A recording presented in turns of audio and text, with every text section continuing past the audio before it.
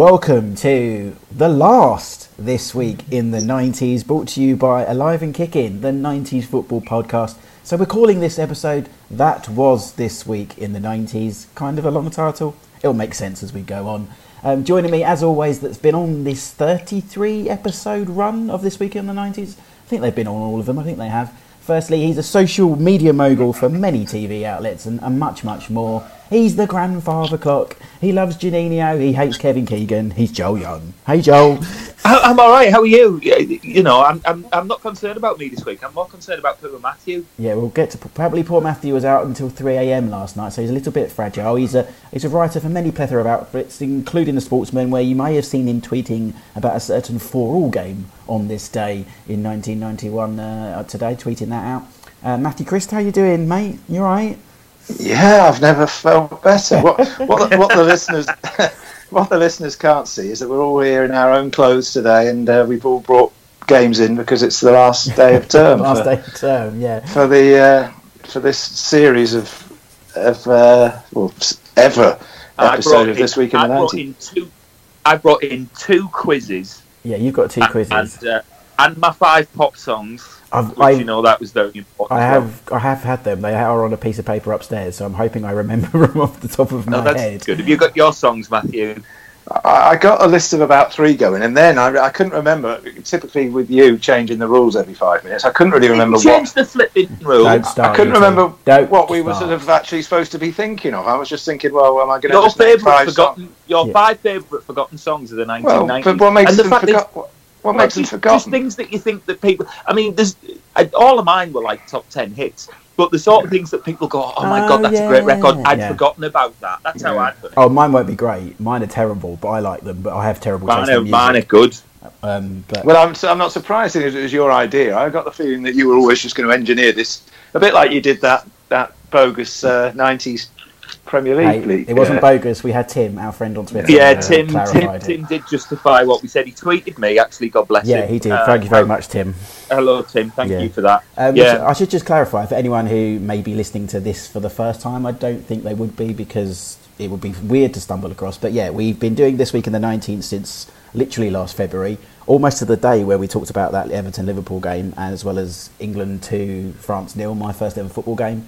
Which we've learnt along the way. We haven't done 52 episodes because there's been some weeks where there hasn't actually been much to talk about, or some weeks where our schedules didn't all meet, or my internet has been down. Or some weeks where you had the builders in. We had the builders in, yeah. And that's not a euphemism for anything. That's not a euphemism. No, I've literally had the builders in my house. But I think we've pretty much covered everything. It may return for one-offs if we've missed something along the way, but I think for the week-to-week show, we will be giving This Week in the 90s a rest. We're not going away. We've got some plans. They're not all in concrete yet, but we've definitely got an episode next week after that. But keep abreast of the Twitter feed at AK90s. Next week is really good. I'm dead excited about next week. Yeah, we can tell them about the next week. Me, Joel, and Paul Armstrong, who was programme director, I believe. He was the programme editor on Match of the Day until about, about 2010, 2012 or something. So from about we'll be 1988 talking, or something. If you've seen the Twitter feed. He's a man of good taste because he's a Middlesbrough fan. Yeah, there'll be a lot of Juninho on that episode, I believe. So yeah. Oh, by the way, this weekend, it's the AK90s derby. It is the AK90s derby, yes. Steve McLaren returning to the Riverside. Let's hope nobody throws the season ticket. You'll be all right until the last minute. Then that's your. Have you lost 6 games in a row? We've lost 6 games in a row, and in the last three league games, we missed a penalty in stoppage time against Birmingham that made it 4-4. We lost. Yeah, because I was texting you while that was going on.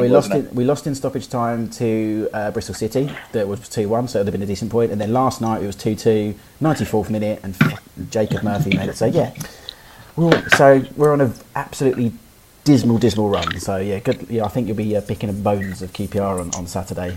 We'll see. It'd be just like the Borough to let Steve McLaren come and torment us, but we shall see. Yeah. Well, it was another Borough. We'll mention this just quickly on the Twitter feed. A tweet that went almost Sid Lambert-like, I would say. Well, yeah. Well, we haven't got 50,000 followers. Yeah, congratulations to Mr. Sid Lambert at Proper Football. Hit the 50k mark. Top man. We love him or on AK90. We need to get him back on the show. He's a very busy man these days. Right? I'm meant to be going to a non-league game of football with him. Oh, there you go. He was right about Roy Wegley today, which prompted me to text him. So if you haven't seen it, for Mundial magazine, the great Mundial magazine, on their website, he's written a thing about Roy Wegley, which I kind of love, but at the same time wish I'd written myself. Obviously, but we did a tweet. I think it was. You need to be pitching all these things about things you like. That's all it is. Yeah, I know. I just don't have the time.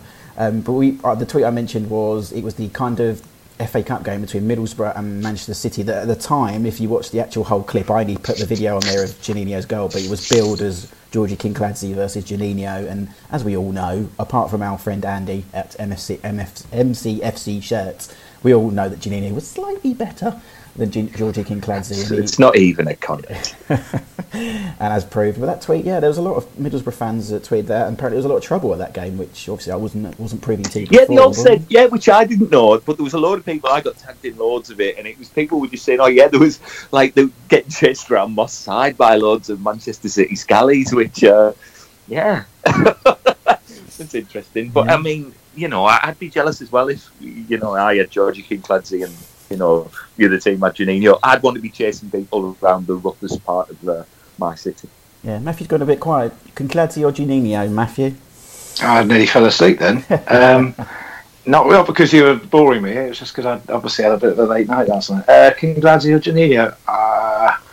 I'd have to say Juninho. One won the World Cup and one. Yeah, I know. I was just making sure. I mean, I was going to say, in terms of longevity and what he's done. I mean, Kinkladze he would do wonderful things now and again. I might cause terrible, backlash saying this, but I mean, I always got the feeling that Kinkladze was a sort of a bit of a flat track bully. I thought he'd score a brilliant goal against Southampton or Coventry or Luton Town maybe in the 90s. I'm just watching the cricket now. I'm glad that you threw in a cricket simile there. That was good. Yeah, but I might be being a bit harsh to him, but you can't. I think Juninho over his career was a better player. I think, but. No offence, obviously. If you want to listen to what some of his teammates thought of him, go back way into our archives when we did our interview with Paul Walsh, who did not enjoy playing with Georgie Kinkladze. Yeah. Was he accused? Did he accuse him of being greedy by any chance? Never. In the Adil Tarab mould of never really giving a shit and just wanting to grab the ball and be. What about the other day? Sid mentioned Sasa Churchic. Yeah, of Big Brother fame. Yeah, Big Brother fame, and also which he didn't know, and I told him later on. Also had a career as a pornographic actor.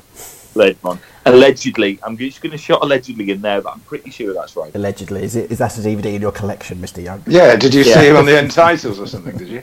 Bought on Wanderers. Oh, very good. Yes, Aston Thriller. I'll get the Aston Thriller. Yeah. Oh, you went there. Yeah. You went there. Absolutely. Right. Do we do these songs now? Do we want to do them, or should we save them for the middle? I think we should save the songs. Well, I tell you what we can do first. We can play Family Fortunes. Yeah. Let's play. Well, I can't play this because we played this. No, you can't play it. Well, I text you as it's going. So Matthew, I'm going to explain this to you. I didn't understand the actual question, so explain it better to. Okay. Yeah, there's a surprise. So is this going to end in controversy by any chance? I really hope not. Look, listen to me. I'll give you the rules of the thing. It's Family Fortunes. It's a television programme. You've seen that, haven't you?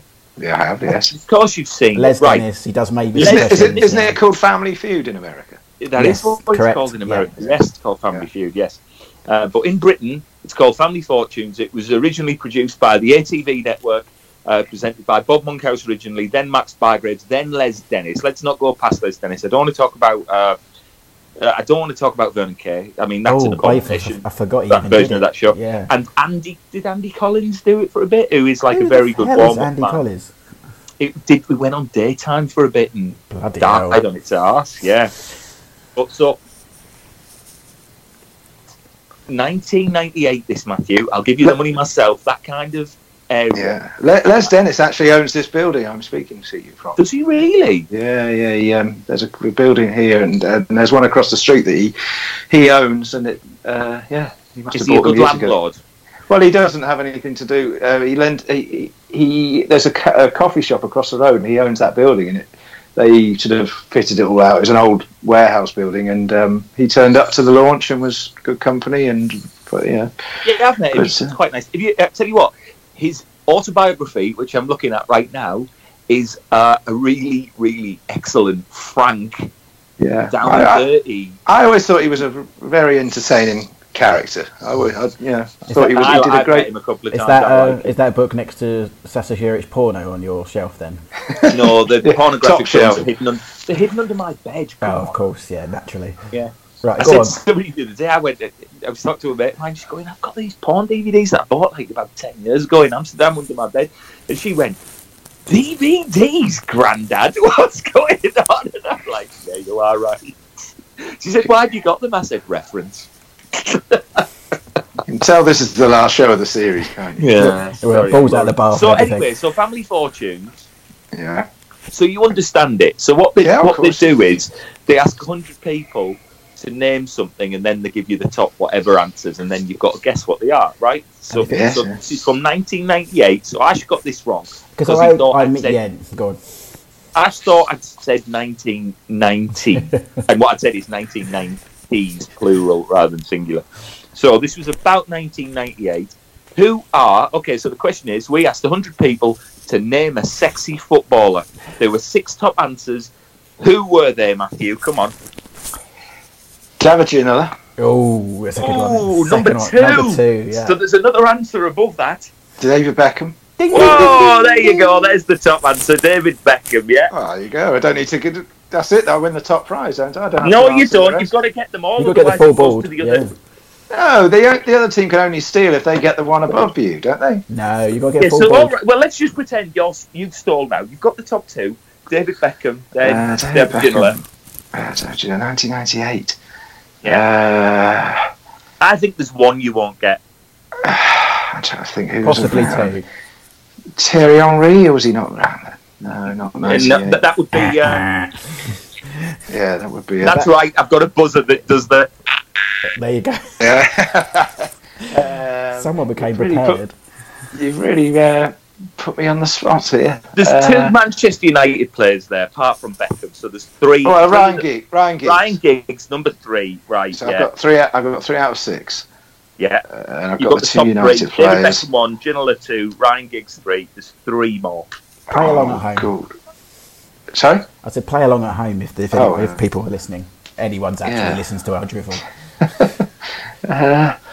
Well, I assume Les would be putting me under pressure here for an answer. We would, yeah. Well, you need an answer, otherwise... Don't you have to confer with the family? No, that's only when you steal. Yeah. You run out of time, Matthew. Les Ferdinand. You've got one more guess. Got one more guess. 1998, sexy footballers. I'm trying to think who was around at the time. Oh, hang on a minute. Jamie Redknapp. Ooh. Jamie Redknapp, number 5, Matthew. 2 more. Well done. So you got 2 more. Oh. One of them's a United player. Yeah. Hang on. I thought you said I got the 2 United players. No, I said it was 3 United players. Oh, 2 right. 3 overall. Cantona? Oh, he's Cantona! killing it. Yeah. He's killing You'll it. never get the last one, mate. You'll never get it. I don't even want to give him a clue because it's so... No, come on. Put everyone out of their misery. Oh, don't you give up? Well, give me the club. At least give me the club. No, because if I give you the club, you'll know it is. Yeah, it's true. It's obviously not Luton. Yeah, Mick Harford.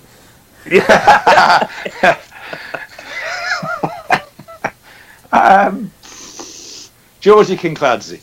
Oh. Janino. Oh, no, it must have been Janino, surely. No. Alan Shearer. Ah, yeah. Yeah, Beckham, Ginola, Giggs, Shearer, Redknapp, and Cantona are the 6. And Ash has put it up on the feed, so it's all entirely true. Yeah, but I'll retweet it for those who haven't seen. I'll retweet it right this second. So live retweeting. There you go. Wow. I retweeted it. Thanks, Ash. Yeah. There we go. Lovely. I'll retweet it as well. Have you got a second quiz, or are we going to save that till later on? We'll save that till later on. Right. Okay. Well, let's just briefly talk about the 2 things that happened that we haven't talked about, and they're not even this week. I just wanted to touch on them very, very quickly. The first one was on the 11th of February 1998, because we didn't do a show last week, because yes, as I keep harping on about, no internet, builders, blah, blah, blah, boring. But how do builders knock out your internet? Did they go through a cable or something? Basically, I've had a garage, so you're going to make me bore people now. I've had a garage conversion where the new doorway is to go from... Ooh, how sexy. What's going on in your garage then? Is that going to be like a man cave? Well, no, it's a boring utility room and downstairs toilet. And where the new doorway was where the internet cable was, and they just went, "Oh, we'll just move this, mate." And yeah, I had no internet, and then they did it again yesterday as well. Is it very much like changing rooms? Is the man like Handy Andy, or perhaps Craig, who won the first series of Big Brother? A bit more like Craig Phillips, yeah. I've had and thousands of people were disappointed. Yeah. Have you ever met Craig Phillips, Matthew? I haven't. Funnily enough, I haven't. No, you've driven his car. I have. You barely even let me answer the question before. No, well, tell me the thing. I thought you had a story. Me? No, I've never met. No, I've never met Craig. You clearly have, though. You have, I assume. Yeah. Oh yeah, it was in a nightclub. I can't say any more than that, really. I wouldn't even recognise. How did you even or was it the height of his? It was 15 about. minutes? It was when he was doing Bo Selector. Okay. And was it a public appearance, or was he actually just in the nightclub? It was in the Cream. Cream. In the Cream. Oh, it's actually in Cream, was it? It was in Cream, and just merely 300 yards from where I'm talking to you from. And it was in Cream, and I don't really want to say any more than that, but read between the lines. Okay. Well, okay. Be careful. Okay, we're not slandering. No, that's Craig it. Phillips. That's all I'm saying. Anyway, otherwise that internet cable might just suddenly be cut. Yeah. But yeah, It'll be pulled out. Your builders, or are they more like, and I know Tommy Walsh is a gardener, but is it more like Tommy Walsh? I've got so many of them because there's just too many. I've got an electrician, a plumber, a carpenter. Do you feel a little bit inadequate around them? 100%. It's like, here's a cup of tea while you just create this new room in my house that I can barely put a picture on a wall. So yeah, I can feel completely. I'll go upstairs and write poetry while you build walls. I'll go and write about kids football and WWE while you go and build this different wing of my house. It's wing. Yeah, but wing. I was being facetious. But what I will ask you, Ash, is, do you have a gardener? No, I've got quite. Somebody here has a garden. And it's not me, and it's not you. I haven't got a bloody gardener. We've got a communal gardener. I've got an 80s football link with gardening, though. Go on then. Why not? I don't know. You might know this player. I don't think you will, Ash. But my dad was the gardener for Billy Ashcroft. Are you familiar with Billy Ashcroft? I know the name. Yeah. Yeah, Billy Ashcroft, former Wrexham, former Middlesbrough. I think he went at 20 on Shant or something after the Borough. But he lived on Cricket Lane in Middlesbrough, and my dad was his gardener. And Billy Ashcroft bought me my first bike. It was a Rally Boxer. So there you go. So that's my gardening football link. Also played for FC Twente. There you go. I think he did, yeah. I've just seen that on his wiki. Yeah, just seen that on his wiki. Anyway, what was I saying? Oh yeah, 11th February. We're talking about another wing on your house. No, there's not a wing. It's definitely not. It's just a garage conversion before the bathroom and kitchen gets done. Anyway, more importantly, what people actually try and listen to us for, maybe 90s football. 11th February 1998. England 0, Chile 2. Remembered for two main things probably. The debut of Mr. Michael Owen, which we'll talk about in just a second.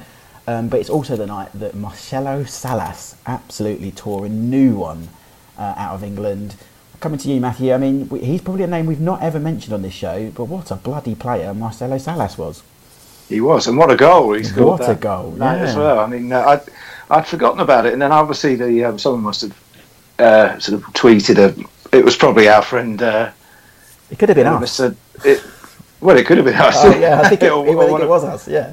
Yeah, well, I saw it. Somebody tweeted about it anyway, and I saw the goal. And as soon as I saw the first seconds of the clip, I thought, oh, yeah, I've forgotten about this goal. And I just knew exactly what was coming because it was a real take your breath away moment, wasn't it? But, Marcelo Salas was one of those that Manchester United were always forever in for. Yeah. And then it was like, he was sort of the poster boy for United won't spend money, wasn't he, for a long time. That's how I seem to remember him, is he had that great game against us at Wembley in this friendly, and he scored the 2 goals, and then he was forever linked. But he never really hit the heights, did he? Well, United, well, I wouldn't say mean, but they were very careful for a lot of the 80s and 90s. They were linked with a lot of players that they never actually signed.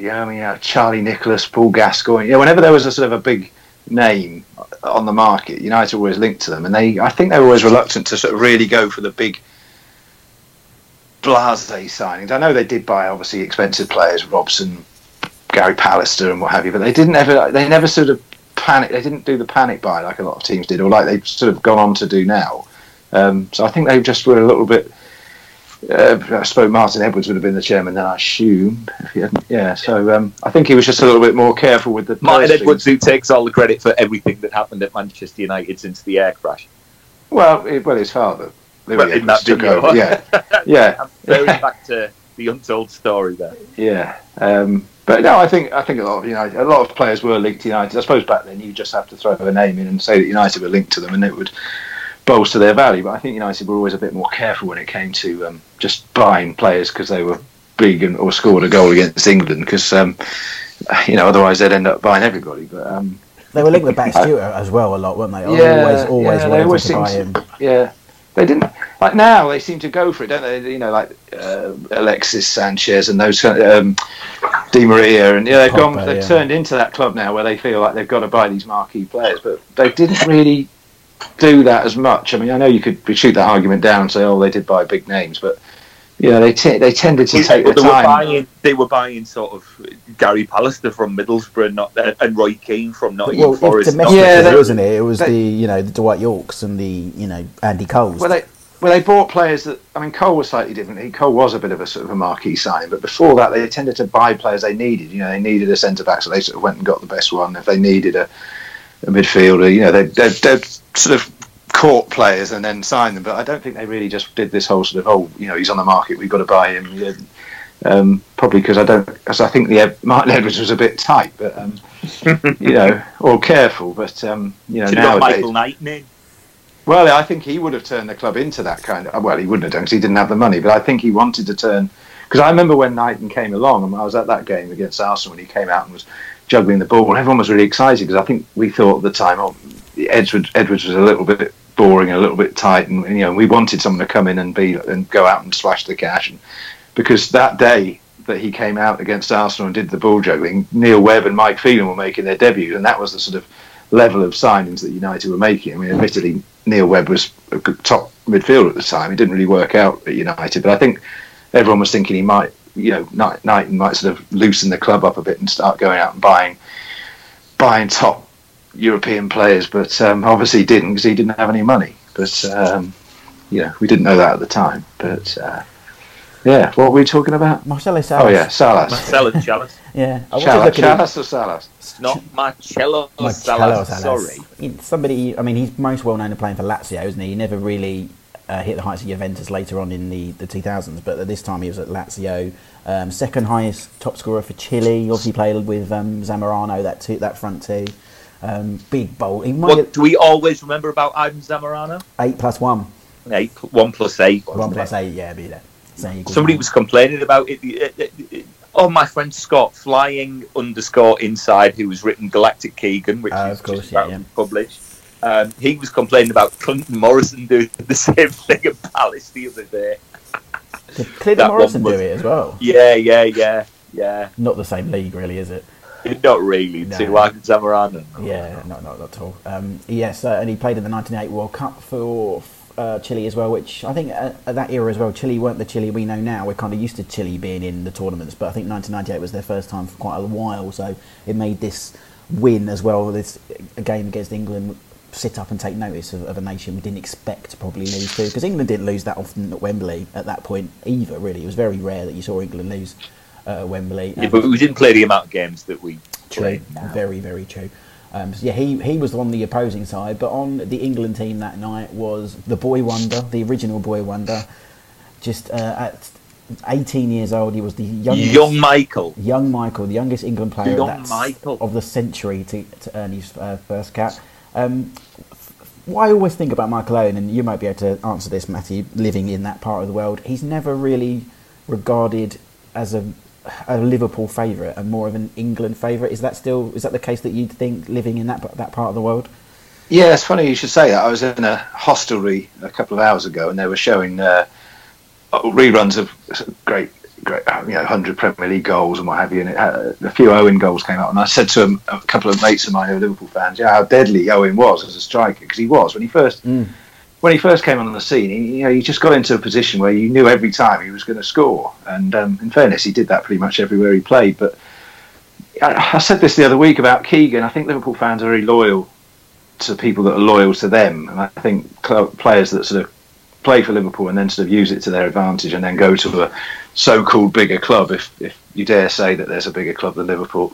I think people feel a little bit snubbed by that, and I think that's how some Liverpool fans might feel about Owen, and it's particularly the fact that he went to United right at the end of his career. But I think there were people that felt that maybe he shouldn't have gone to Madrid and stayed because you've got to think, when he was at Liverpool in the late 90s, they were a pretty decent team, as we've discussed before. You had the likes of Fowler was there, Owen, and had the nucleus of a pretty decent team. And if he had stuck around, and a few others had stuck around, they could have gone on to greater things. I mean, they won that sort of Mickey Mouse. that cup treble in the 2001. 2001, when Michael Owen was Ballon d'Or winner as well.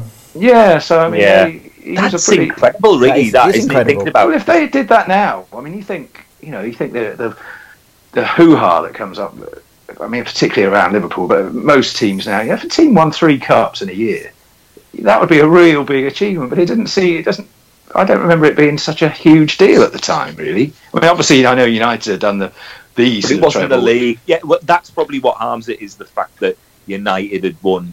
Yeah, but there's not many clubs. Not many clubs do that, the treble. It's only happened once in this country. I think Bayern Munich did it, didn't they? Or they were, Bayern Munich were going for it in '99. Inter Milan did it as well. I think Inter Milan did it under Mourinho. Yeah, but in terms of, but even a cup treble, I think that's a pretty. I'd say if that was, say Chelsea or somebody like that won the FA Cup, the League Cup, and a European trophy in a season, I think that would be a pretty big deal. But it just seems to, and I think it was.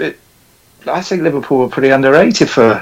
Again, you're probably sort of overshadowed by the likes of United and Arsenal, who were fighting out for the league a lot.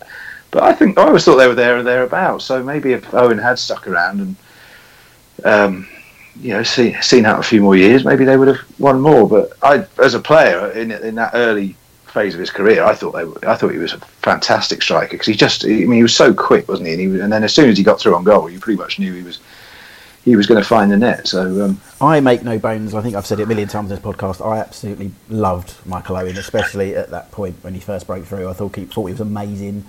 Joel, I was going to ask you, do you think of all young players that broke through in the 90s, is Michael Owen possibly the best young player of that era?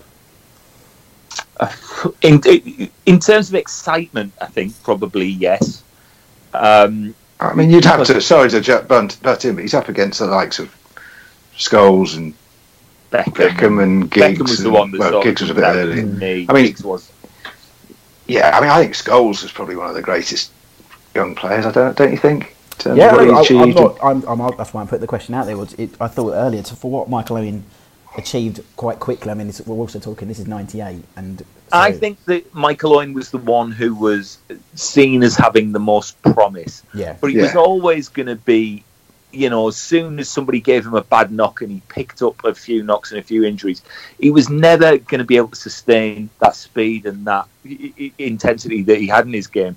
And fair play to him, he changed it as he went along, which I think you've got to if you start off like that and then you change your games. But yeah, he was the one that was the most exciting, I think. Whether he was the best, that's completely open to debate. But he was the one that seemed the most exciting because we like that burst of speed, we like that ice and goal. I love the speed, yeah. Do you remember the hype around him as well? Before he really started, it was a regular starter for Liverpool. I remember talking to people about it. Obviously, watch reserve games, and everyone was like, "Oh, you've got this kid, Michael Owen, and he's scoring goals for fun." But it happens so often where we get it wrong. Yeah. For every Michael Owen, there's 15 Danny Cadamateris. Oh, yeah, good reference. Yeah, that was good. I was just worried, did I pronounce his name right? I never do. We did the rivalry episode with a few weeks ago, and we mentioned his name, and I think I said it 3 different ways. So yeah, I don't know what it's actually completely. That'd be like me with Buzz Galley, Tim. Bazzalio, yeah. But yeah, no, Michael Owen, it's something that I was wanted to throw out to you, but he hit the scene. So the 2 things I always remember of this era is obviously, aside from the goal in St Etienne, is the hat-trick he scored the first day of the season after that World Cup against Newcastle, where he rubbed his hands just to prove the point. of how bloody brilliant he was. Well, it was the thing that he was going to be this one season wonder, even though he'd sort of only come in sort of bits and bobs at the beginning of that season, and then he come in and hit a hat-trick, and it's just like, and that's the pressure off straight away, which, you know, they always say that with a big money signing, or somebody who's meant to be coming in, or the, you know, we've seen a little bit of it with Salah this year, I think, you know, whereas last year he smashed everybody to bits, and then this year he's come back in after a slightly slow start, but still insanely good. Yeah, he's done the same thing, so it sort of shuts up the critics straight away when you do something like that. We had it with Ravanelli. You know, he hit that trick in his first game, and that was it. You know, once you can do that, if you've got either a big price tag or a load of hype behind you, the sooner you can shut people up, the better. Would you say he did live up to his potential? Ooh, he peaked way too early, didn't he? I don't think so, but you also don't play for Liverpool, Manchester United, and Real Madrid by accident. Yeah, and win the Ballon d'Or as well. I think that's amazing, and he must have won everything. He won the Premier League. Oh, he won the league. It was a bit of a United. Yeah, it was a bit of a tap-in, wasn't it? But he still won it. He just got his 10 appearances or something in like 2011 or something before he went to Stoke or whatever it was. If he'd asked me in 2001... Sorry. Joe Root just got his 100 for England. They're going to win. Oh, I don't care about cricket. If he'd asked me in 2001 if I thought that Michael Owen would break the England goal-scoring record, I'd have said yes, hands down. I was absolutely convinced that he'd beat Bobby Charlton's record. Yeah. And I don't know if he underachieved. I mean... Here's a question for you. Go on. Who's better, Wayne Rooney or Michael Owen? For me, Michael Owen. All day long. For me. Really? Yeah. I think I would go with Rooney. I'd go with Rooney. Over for what he achieved over his career, Rooney, yeah. I mean, I think if Owen had continued like he was, you know, in the late 90s, early 2000s, and continued at that pace and stayed at Liverpool or a club and for 10 years and won leagues and European Cups. I mean, you got to that says it all, really. What Rooney won in his career. I'm not playing down what Rooney won. But then I suppose if you're going like, would you sooner have? If you could have one or another, I would have 1999 Michael Owen. But that's my preference of a style of player. I like that change of that burst of pace that would absolutely fry in the pants of defenders. There's a hat-trick he scored literally days after this game against Sheffield Wednesday, which I posted on Twitter last week, and you just see him like the ball goes near him, you know it's going to be a goal, and I just loved that about him. I thought, going back to what you said about him at Liverpool, Matthew, I think Benitez slightly forced him out. I think he forced his hand a little bit there, and who was he to turn down Real Madrid? And he was underappreciated at Real Madrid. He had a great goal scoring record there, scored in El Clasico. If it weren't, I think injuries would put Rooney above him in terms of career longevity and being at top of his game longer. But for that, if you give me a 1999-ish Michael Owen, I would take him all day over any Wayne Rooney. Well, there you go. There's your Twitter poll. There's the Twitter poll, yeah. Who'd you rather have? But you have to pick a peak year of Rooney, and I suppose you would know that, Matt. Well, I mean, I suppose 2005 when he first... the year he was 4 or 5. What year was he PFA Player of the Year where he scored all those headed goals? Was that 2013, maybe? Yeah, I think he may have gone a little bit beyond his peak by then. Yeah. I think Rooney's absolutely a wonderful player, but my only criticism towards him is that if you looked at him and Ronaldo were in the same team, and look how Ronaldo kicked on. But is that an unfair comparison? Because Ronaldo's a freak. Yeah, but they were still on the same level at United, I think. I mean, Matthew, you'll know more than me. Yeah, I just think that was just Rooney's style, though, and he was a hot-headed, sort of tempestuous player, and you can't always control those sort of players and make them as consistent as someone like Ronaldo or Beckham even. You know, I mean, sometimes the whole beauty of a player like that is the fact that one week they'll crack one in from 30 yards, the other week they'll get sent off or kick somebody, or it's that kind of sort of Beauty and the Beast type player, isn't it? And I think that was the beauty of Rooney, especially that raw young Rooney in the sort of mid to late 2000s. He obviously still was doing well. I saw earlier on as well that brilliant overhead kick against City. That Shinned it. Well, it doesn't matter, did it? It still flew in the top corner. But I just think that. Yeah, but that sort of raw Rooney when he first signed for United and he got that hat-trick on his debut, and he was pretty unstoppable at the time. And I suppose you'd have to say Michael Owen 99 or Rooney circa 2005, 5, 6. Yeah, well, 2004 was when he came above that. He scored that hat trick against Fenerbahce. The same night, Jamie Curitan scored a hat trick for QPR against Coventry. I have you know. Oh well, we all know which one adds up. He scored a goal like Van Basten as well. Forget that poll. Let's do another poll. Which hat trick was the best? Definitely Jamie Curitan. Oh, Curitan. Yeah, absolutely. There was one goal that was fucking worldy, I tell you. An F-bomb from Ash. It was. It was Van Basten-esque, if I would give Jamie Curitan that kind of credit. Final point. Ash, have we ever put on? Is it Rooney when he's about 12 or something, taking penalties on Monday Night Football? Probably at some point, but I will dig it out again and put it on there. Because that is really sort of good fun to watch, where it's just the camera at the back of the stand at Goodison Park. And you can see, and I want to say it's David Seaman, but I'm nowhere near. Sure. There's that famous clip of Michael Owen as well when he's doing a skills video against like a 10-year-old kid, and he proper celebrates, and Neville Southall, I think it is, goes like, "Well done, he's 10," or something like that. Yeah. Which is a classic clip. And someone reminded me actually this week of a Michael Owen TV show. This is very niche because this is ringing a bell already. It was like a kids' TV show where Michael Owen was a poster on the wall, and then he used to come to life and give him advice. It was called Hero to Zero or Zero to Hero. I can't remember which way it was around. But I completely forgot about that TV show. It was 2000, so it's not quite keeping it now into the 90s. But that reminded me. It showed you how England have just won the cricket, by the way. I know that Matthew will want to know that. Well done. Yeah, well done. Thank you. Thank you. Yeah, I did. It was on the cards. I'm going to see a cricket game in the summer. Are you? Where are you going? Kent v Sussex.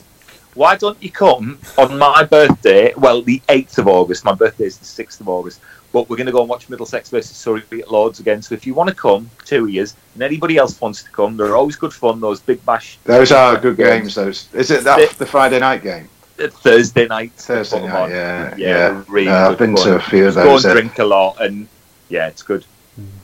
Just to tie a bow on this match as well, it was Dion Dublin's England debut as well. Let's give him a shout. Dion, he was always a good... Did I tell you my story that I was sat with my ex-girlfriend at one point, and she turned around and said, "Why is him off Holmes with the hammer on the foot?" I'm surprised Dion Dublin's not permanently in your house, Joe. Ash, the amount of renovation work you have. Yeah. Double D. No, what he did was he came round beforehand. He's going to come back in 6 months. He's going to come back, As long as it's him and not what's his face, the one that was on I'm a Celebrity. Martin Roberts. That's his name, yeah. And just quickly, the team that night was Nigel Martin, Gary Neville, Sol Campbell, David Batty, Tony Adams, Philip Neville, Rob Lee, Nicky Butt, Dion Dublin, Teddy Sheringham, Michael Owen. 3 up front there, England going crazy. Lascaux, Shearer and Ince came off the bench, and an unused substitute that night, Shaka Hislop. Neil Hislop, what is great is that Michael Owen got man of the match that night. He did. And he still has the champagne. Did you see that clip as well? I watched that day, from FATV. Yeah. Should we do my little middle quiz now? Because we're going to talk about this after the end. Yeah, go on. Because, all right, we're going to play a little game called, and Ash will probably know these, and I'm sure we did it at some point on the podcast, probably. But one cap England wonders of the 1990s. There are 8 of them. 8? Oh my now, word. Maybe we should name any of them. Maybe we should actually do a show on this. Maybe we should just do a show on this. On one cap wonders? Yeah. If there's 8 of them. There's 8 of them. That's quite a lot of players to talk about. Maybe we should save this. I think you would probably get 2 of them. Oh, God. Maybe 3 at guesses. Okay. Beyond that, I mean, we can do it now and then do a show about it. That's fine. Oh God, you put me. You want to play the game? Let's play the game. Is Andy Gray one of them? Andy Gray is one of them, Ash. Well done. Ding. Is Lee Sharp one of them, or did he get more? No, but you're near with a Lee. You need another Lee. Not Lee Dixon. No. No. We were talking about that was the Howard Wilkins. Not Lee Chapman. No. A little bit later in the decade, he turns up as a pundit on championship shows right now. Philip, he used to play Hendry. Lee Hendry is one. So you've got always wears very tight suits. Really does, and he is He's some relation to John Hendry, the former Middlesbrough winger slash striker. Yes. I know one because he played in my favourite England kit of all time against Spain in 1992. Yeah. David White. David White, yes. David White is one. You've got another David. Unsworth. Hurst. Unsworth is one. Yeah, because he played in the Umbro Cup. You have you have 1, 2, 3, 4. I would definitely expect you to get at least one more of these without me having to give you clues. Neil Ruddock. Neil Ruddock. Are you Googling? No. That was too quick. No, that was too quick, wasn't I'm thinking of Terry Venables' England, David Unsworth, and then I went on to defence So you England. have 3 more. Now, I think 2 of them you'll go, ugh. And one of them probably is a bit confusing. Do you want clues Seth to get Johnson them all? was 2000, wasn't he? Seth Johnson. Who was, sorry? Seth Johnson. Seth Johnson, 2000, yeah. 2000. Do you know the Seth Johnson story about him going in to renegotiate his contract at Leeds United? Which is amazing. This is sort of common knowledge all over the place. But Seth Johnson, his agent went in I know what you're going to say now. Ridsdale. Pete Ridsdale at Leeds at the height of let's give away all the money. So the agent was going, oh, Seth, 20, 25 should be good here, 25,000 a week, that should be great, we'll be all right. And they walk in at Ridsdale, first line he says is, Seth, we can't possibly offer you any less than £60,000 a week. They couldn't get out there quick enough. So you've got, this is easy, Leicester winger. Oh, Guppy. There you go. Coventry Villa. Is that... Oh, what's his Moustache. Face? Yeah, Kevin Richardson. That's the one. Because I can see him, he played against Greece. He played for Arsenal as well. He won the league with Arsenal. No, but you'd know him from being that and the other, don't you? Yeah, he played against Greece because they wore that burgundy red wine kit. I always remember that. You don't like that, do you? I don't mind it. No, it did wear it very well. And then, this guy probably got capped when he was at Glasgow Rangers. Glasgow Rangers? That's what I would think, yeah. Also played for Villa. Oh, and had 5 years at Liverpool. Winger? Winger, yeah. Mark Walters.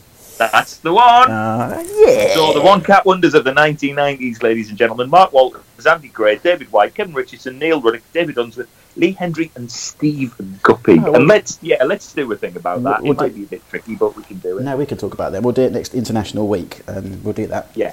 But that means I won't be on the show because I always get dropped for International Week. We've booked you in. You just dropped for the next one? Yeah, I'm rested for that one as well. Yeah, it's all right. Don't worry. It's going to be happening about 9:30 on Monday morning, and you don't want that. You're too busy drinking. That's true. Yeah, I'll just be coming in. I'll just be coming in by then. I can't separate the Borough Friends either, so I wouldn't dare. It's going to be middle, and especially if Borough beat QPR, then Ash's going to get absolutely hammered by the Borough. That's going to be very well timed. Okay, we'll quickly talk about this, then we'll do some songs, I think. Maybe. What is quite good about this one, Ash, as well, is it's a tale of two Marcellos tonight on AK90s. Marcello Salas, and who else? Marcello scores the goal in this game that we're going to talk about. Right, he does. Sorry, I'm thinking of the actual incident. This was on the 13th of February 1999. I actually spoke to the man in question, go back in the archive, about this moment, and he didn't really want to talk about it. I was going to say, let's be fair, he didn't say much, did he? He really wanted to. He was really embarrassed by it. But yeah, it was Nwankwo Kanu had just been signed by Arsenal that January for a 4.5 million transfer deal from Inter Milan. He made his debut in the FA Cup fifth round game against Sheffield United with the score at 1-1 with 10 minutes to go. Alan Kelly kicked the ball out of touch, so treatment could be given to Lee Morris. When the ball was thrown back into play by Ray Parlour, it was intended for Kelly, but Kanu sort of interrupted it. And then, unchallenged, centred the ball for Mark Overmars. And Mark Overmars, who actually gets away scot-free in this whole incident. Exactly, I was going to say that. Knocks the ball in, makes it 2-1. There's a big hurrah. Steve Bruce is very, very angry on touchline, literally orders his players off the pitch. It's just, what makes me laugh about this in hindsight is that obviously this isn't a rule in the football rule book of the FA. This is just it's gentlemanly conduct. It's a sportsman thing. Joe, is it just very English? I think so, yeah. I think that's the thing now. And now, if somebody was injured at the top end of the pitch, you wouldn't do it. No, it's a different kind of it's a different thing now. But yeah, I'm a really big fan of how Overmars had been playing there for such a long time and still went out scoring the goal. I don't care. Yeah, it's all about fair play. I don't think it would particularly fly so much now. I mean, we like it a lot. We like fair play, and we like people to do the right thing, and we like when Paolo Di Canio grabs the ball out of the air because somebody's injured, and we like that Arsenal play this. But you're not going to like that every week. That's going to drive you mad. It's not cricket, is it? You know what I mean? whereas cricket would do that. But I went back and watched this, and one, I laughed at how young Steve Bruce was, and then I realised that I must be older now than Steve Bruce was then when he was in charge at Sheffield United. So that how trim Steve Bruce is as well. Yeah. I mean, he looks like he's been on one of those fat naps, you know. Whereas then he looks quite slim and quite young. But I also have a lot of respect for Steve Bruce, by the way, for not taking the Sheffield Wednesday job before he could go to Antigua or wherever it was to go and watch England versus the West Indies in the Test match. But there you go. In honour of his dad, though, wasn't it? It was something to do with the memory of his father or something like that. There was a nice... Well, he'd always promised his dad he was going to go and do it, but because he'd been a football player and a manager and blah, blah, blah, he never had a chance to do it. So, but I loved it. I was watching it going, good lad. Yeah, that's what I thought too. What is interesting about this that I saw is that the goals and the appearances are scrubbed from the records, but the bookings stayed in. Oh, I did not know that. That's a good fact. That's a bit of a funny one that went on. And Bruce said an interesting thing. He went, look, we were going to take them. We were only 12 minutes away from taking Arsenal to our place, and I know it's in the FA Cup, and I'm right in saying this, and I'm sure you'll tell me if I'm wrong, but it's everything's split 50-50 in terms of gate receipts, and I'm pretty sure that's still the case. I know it was at some point. I'm not. I don't know if that's. But I think probably then it was, and they were like, "Well, we wanted home advantage," and they probably would have had a case to take it up there. But you know, at the same time, Arsenal could have turned around and said, "Well, actually, we've been kind enough to do this." You know, after there was, but it's one of them where, and Arsenal did the right thing. Right. I don't think we can complain about that, can we? Particularly, you complaining about it, Matthew? Is that the right thing that the replay was ordered by Mr. Wenger? Well, yeah, it was. But wasn't it? I think wasn't it David Dean? Yeah, but Wenger obviously backed it as well. Well, whoever it was, I tell you what, it wouldn't happen now. Can you imagine? I mean, the fuss now about replaying a game. I mean, it's bad enough if teams have to play twice in a week. Imagine, you know, having to reschedule a game that there would be absolute murder, wouldn't there, for it? It happened 10 days later, I think. So it'd probably been the weeks of the replays. I think it was the same week. They charged the. I think they reduced the ticket prices. Half price. Half price, yeah. Yeah, which is still a lot. It's still a lot. Obviously, I thought that was quite cool because I was like, well, you know, half price. It's one of them. Plus, you've been part of a bit of football history. Yeah, well, I was just thinking. Like, remember those games in the 70s that you hear about where they were playing in the middle of the 3-day week? They were playing games on a Tuesday afternoon at 1:30 because it was the only time, and like 60,000 people turned up. I kind of like that. Ghost games, you know, that never existed that were obviously scrubbed from the records for one reason or another. Oh, that's good. Where else is there then? Well, there was another.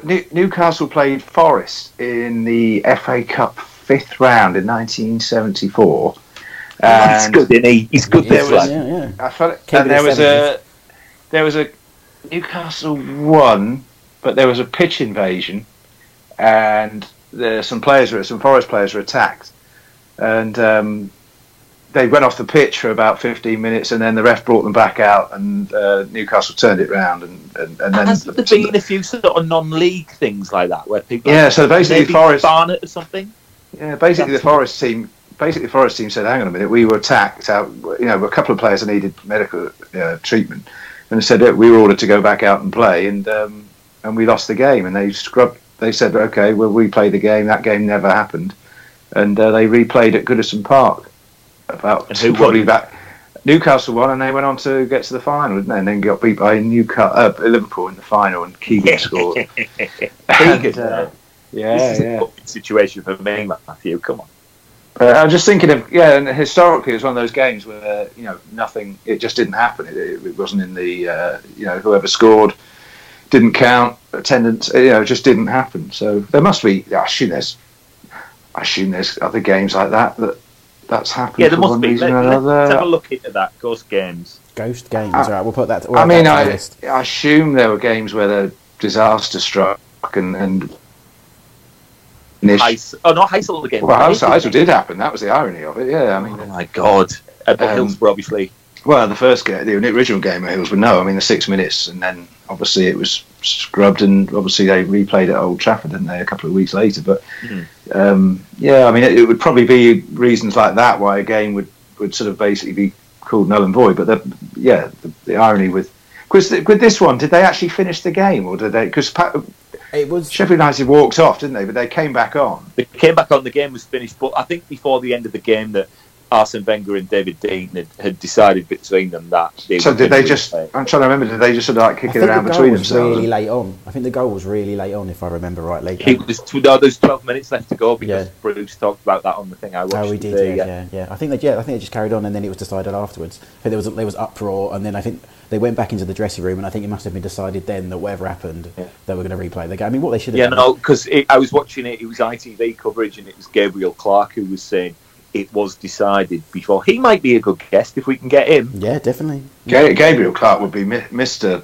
I mean, he was Mr. NZ Extra, wasn't he, in the mid-90s? Yeah, he'd be really good. Write that down, Ash. I'm writing it down right now. What they should I was going to say, you were saying it's a very English thing, but wasn't there a case a while back when something like this happened, and then they kicked off and the team let the other team? Well, that's what I was about to say. I don't know why the easiest option here should have been that Arsenal should have just let Sheffield United score anyway, and then it had just been gone to a replay, which would have been a fairer option at the time rather than replay the whole game, because obviously they went on. Well, it's because I think it was such a shock because it had never happened before. Yeah, I mean, now everybody knows what to do, and in those situations you can never. Now you would do that, whereas before I think that's sort of set the precedent. Well, no precedent has really been set, had it? So it probably was against everyone's. I think there was a Scottish game or something where it happened, or there was something like that, and somebody was allowed to just walk the ball in from kick. Actually, that would be a game that was a ghost game. Do you remember when Scotland played? Estonia. Was it away in Estonia, and they just kicked off. That was it, when nobody was there. Yeah. Well, there was about 2,000 Scots there. We talked about this on here, or did we not? Did I just? Yeah. I think it was. It was on this day. Yeah, I think we did this week. Yeah, we did that. Yeah, it's called This Week in the 90s. We've only done 33 of them. Yeah, should have done 52. Somehow we missed a fair few weeks, but So as I said, the game was replayed. Arsenal won 2-1. Goals from Mark Overmars and Dennis Bergkamp.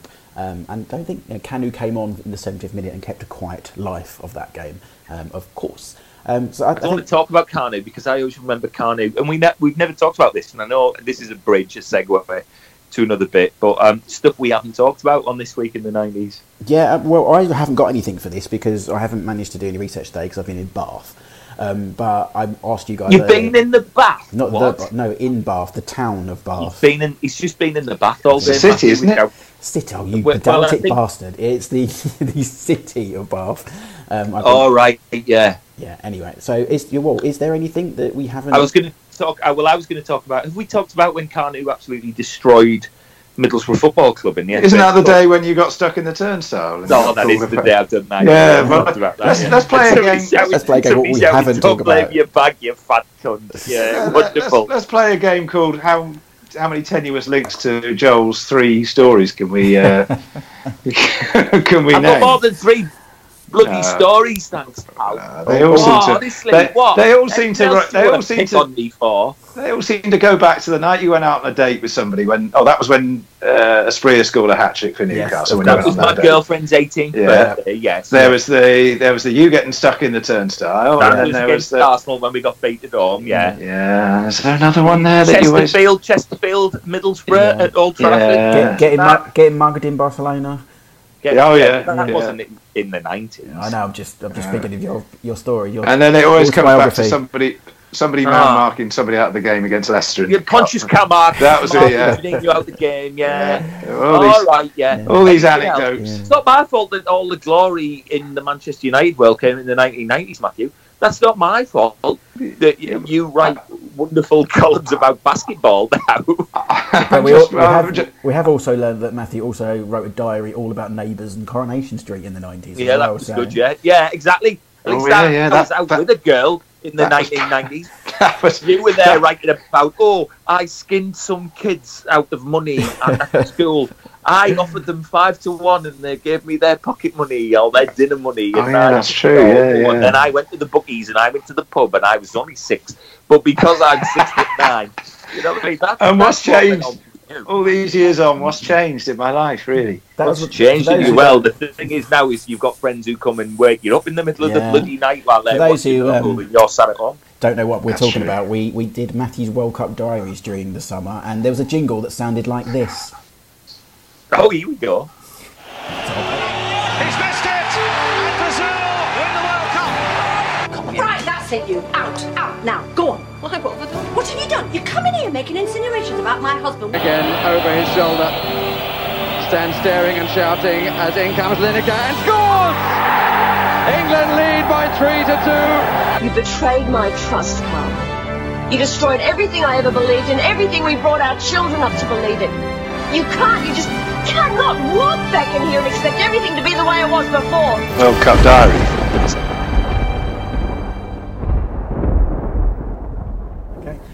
There you go. Yeah, Neighbours things in it. Neighbours thing in it, and Coronation Street sing it. There you go. Matthew's World Cup diaries. Yeah, go back in the archive and listen to those. Matthew, anything? I mean, we'll go back to if there's a certain episode we do and something comes up. But is there anything glaring in this week in the 90s we've never covered? I don't think there is. Surely. No, we nearly missed Cantona's Kung Fu Kick, didn't we? But then we covered that about 3 weeks later. Yeah. And I've definitely spoken about it almost as many times as Joel's spoken about getting stuck in that turnstile. So I don't think there's anyone twice. Really, yeah. But no, I don't think there's anything. That's like saying to somebody, "What is it that you can't remember?" Because obviously, I can't remember if we haven't mentioned anything. I'm sure there off the top of my head. But as I say, it may come back in flashes. It may come back in an episode. But stay tuned. I'm really looking forward to Monday with Paul because he is going to tell us so many good stories, and Matthew isn't going to be there, so it's going to be great. He'll tell loads of interesting stories, and you'll probably still tell those 2 stories that you always do. I think you've got to try and shoehorn those in. Matthew, I've led a quiet life. We don't have to get into it. My life isn't interesting. Hashtag and I'm so insecure. I'm an only child. I got any brothers and sisters. I had parents that ignored me. It's not my fault. I feel like I need the Steve Wright music. I just want you to like me, Matthew. That's all I want. I just want you and Ash to like me. Ash still owes me £10. Oh, there we go. That's the story. Yeah, I think that's in there with the mentions. The £10 and I just story. Want you to be my friend. That's it. I feel like I need. What's that radio show they used to do with that?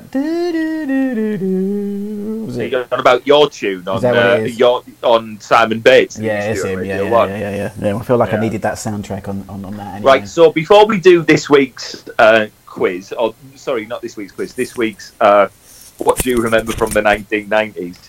I'm going to give you next week's homework, right? Well, it won't be next week because there isn't the show next week. But whenever we bloody do one next, Christ alive. I think the power of this being a quiz host has gone to your head. Well, it's quiz, you see. That's where we're best. Next time you're going to have to list off your favourite 5 quiz shows from the 1990s that aren't on now. You're not allowed to say Who Wants to Be a Millionaire because that is on now with Jeremy Clarkson or who cares? So yeah, that's a thing. So your favourite 5 quiz shows from the 1990s that aren't on now. Take your pick with Des O'Connor. That's definitely up there. There you go. And he met his wife on there. Oh, did he? Which one? Okay. Geordie. Oh, okay. I can't believe you know her name. Okay, yeah. I can do. I can. I don't know if I could think of 5, but I'll try. Is Man O' Man in the 1990s? I'll allow that. Yeah. Hang on a minute. We're waiting. I thought we were doing this next week. We'll do that next week. Right, Joel. Okay, we've got 15 songs to get through apparently. Oh, for God's sake. Between the 3 of us. So, the thing is, I get the feeling all of your 5, Joel, will have some kind of story behind them, but it's not going to have stories about them. I'll just rattle through them. So what I said was 5 songs forgotten from the 90s. I don't think my list is particularly forgotten, but it's stuff that you might listen to and go, oh my God, I've not heard that for a while. Great. So I've gone JX, There's Nothing I Won't Do. Okay, yep. Great little rave tune. Good tune, yeah. Charlatans, One to Another. Ooh, very good, yes. Yeah. More Money, More Problems by Notorious B.I.G. Mace and Puff Daddy. Absolutely stonewall tune. No, it's a tune. It's an absolute tune. Annie Lennox, Little Bird, my favourite song. And also, and there's a football link to this when we've discussed it before, Sunshine, Dario G. Oh, yeah, that's good. Yeah. Oh. You know the football link is there, don't you? It was 98 World Cup, wasn't it? No, there's another one. It was named after Dario Gradi.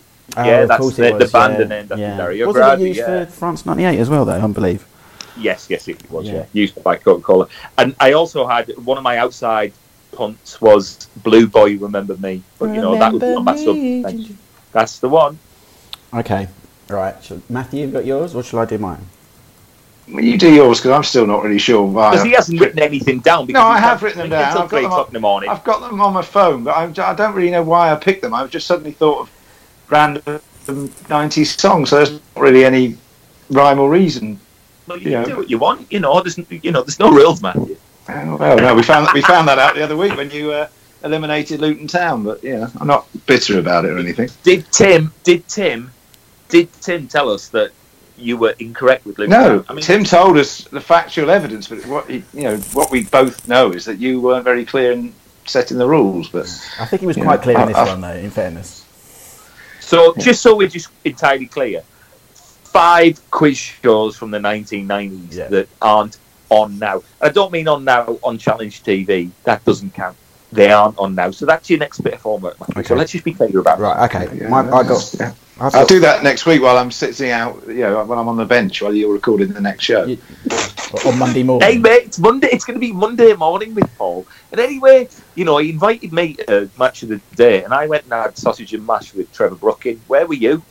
Opening day, probably in the bookie. 2001 season. Probably in a bookie. Probably rinsing your friends at school. Well, what are friends for? Right. So I do my That's five what now? Dionne Warwick and everybody sang that song about, wasn't it? That's what friends are. Right, this is your challenge. Shall I do the actual 5 now? Yeah, please, if you could, Right. Sorry, we just keep squabbling. I love him, really. Yeah, I've got The Supernaturals, Day Before Yesterday's Man. That's a good one. I'll give you that. That's a great tune. Smile was also good off that album as well. Smile got used by a bank. It did, I think it did. Called Smile, in fact. MN8, I've got a little something for you. Oh, wow, that's a bit of R&B. I nearly put in Stay By Eternal Ash. That's a fantastic tune. Is it just... The Childliners, The Gift of Christmas, which is one of my... Of course you did. You're such a Doyle. I love that tune. And nobody ever remembers it. Nobody ever remembers it. It's like Big Fun and Sonia. Yeah, and... Juice. Gift of Christmas. Juice. Helps remind us. Ugh, honestly. I was a big fan of Juice on the Bible. Nearly made my list. Juice on the Bible. That's an absolute tune as well. Juice on the what? Juice on the Bible? That sounds like one of the films that... Starring Sassy your bed. DVDs that I've got under my bed. No, Juice. Juice on the what? No, Juice, the band. Juice. Ashes. Anna Partland's ex-wife, and it was called On the Bible. I Will Swear. Tune.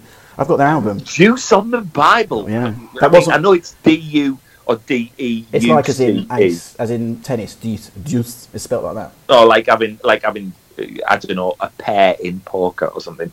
Yeah. So hold on, Ash. That wasn't in mine. You write this down. I need to talk about it. So we're talking Supernaturals. Day Before Yesterday's Man.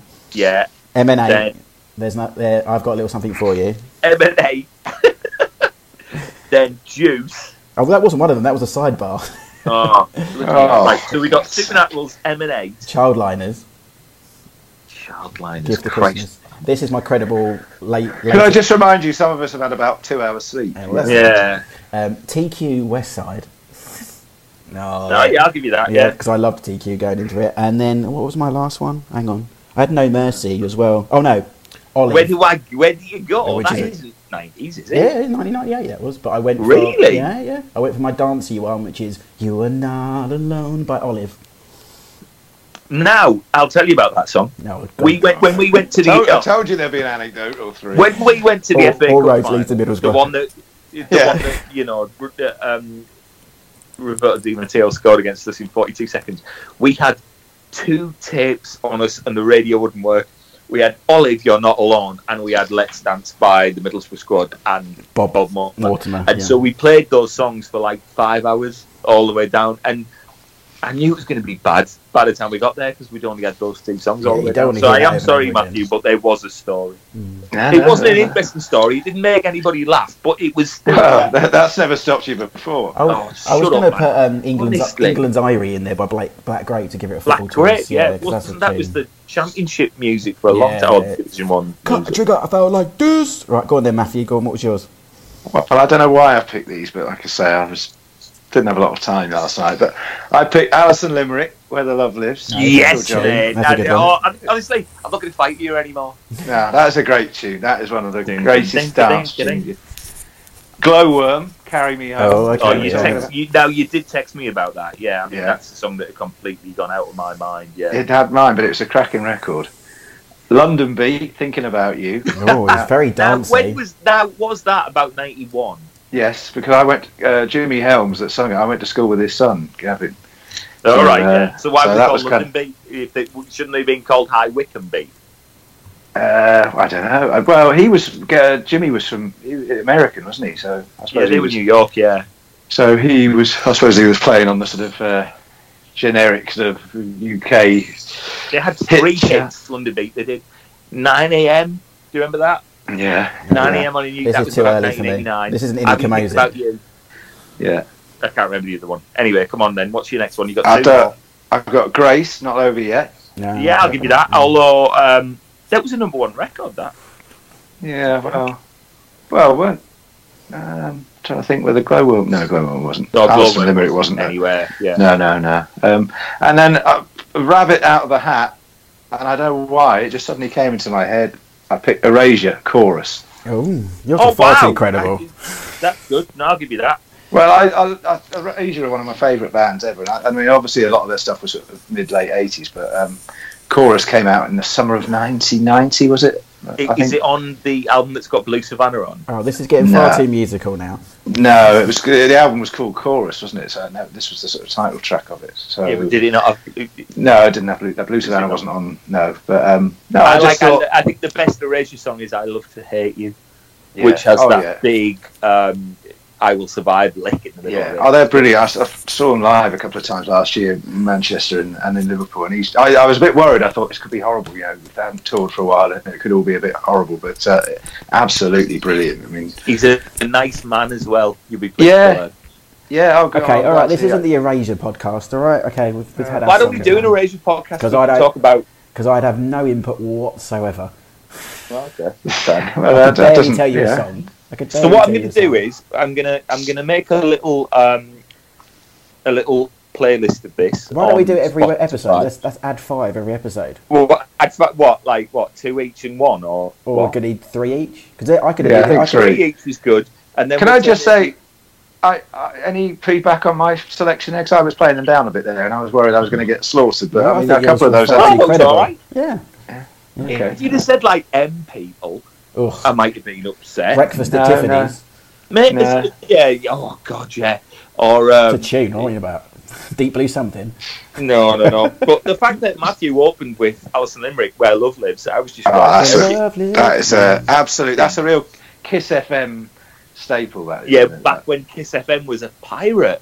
Yeah. Or it becomes something by then. I can never. Well, the beauty of that record is it was released about 6 times throughout the decade. It came out in 1990, then it came out again in 92. It's like We Are Family gets released about every 4 years. So that's probably the most 90s record you'll ever get. You know what is interesting in the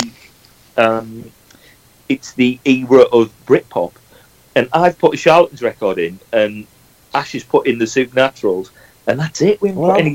The most of it's being dancing. Because I could have done. I think Cast. You hinted at. Yeah, you hinted at this being sort of slightly almost one-hit wonders. Almost. I mean, I didn't put say Sleeper in, which I thought about. I could have put Shed 7. I wrote down as well. I was a big Cast fan and Cooler Shaker, so I could definitely chose one of those. So let's just bring 2 90s songs to the thing every week, and I'll set up a playlist, and people can send us in stuff that they might know, and we'll call it the AK-90 So how are you going to do this playlist? Are you just Spotify? On Spotify. Oh yeah, I get it. Yeah, and we can share it on the Twitter and Facebook. I'm not actually on Spotify, but I'll join it just for this. No, I'll do it. I'll do it. That'll give you something to do while you're waiting for the gardener to finish. Gardener isn't there. He told me off. He keeps telling me off because of the cat. Oh, damn that, Archie.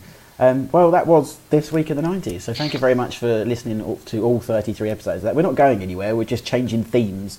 And as I say, keep abreast of the Twitter feed to see what they will be. We're kicking off with a Match of the Day one next week. We will do the film episode, I promise. The players episodes we'll do. We've got rivalries going on.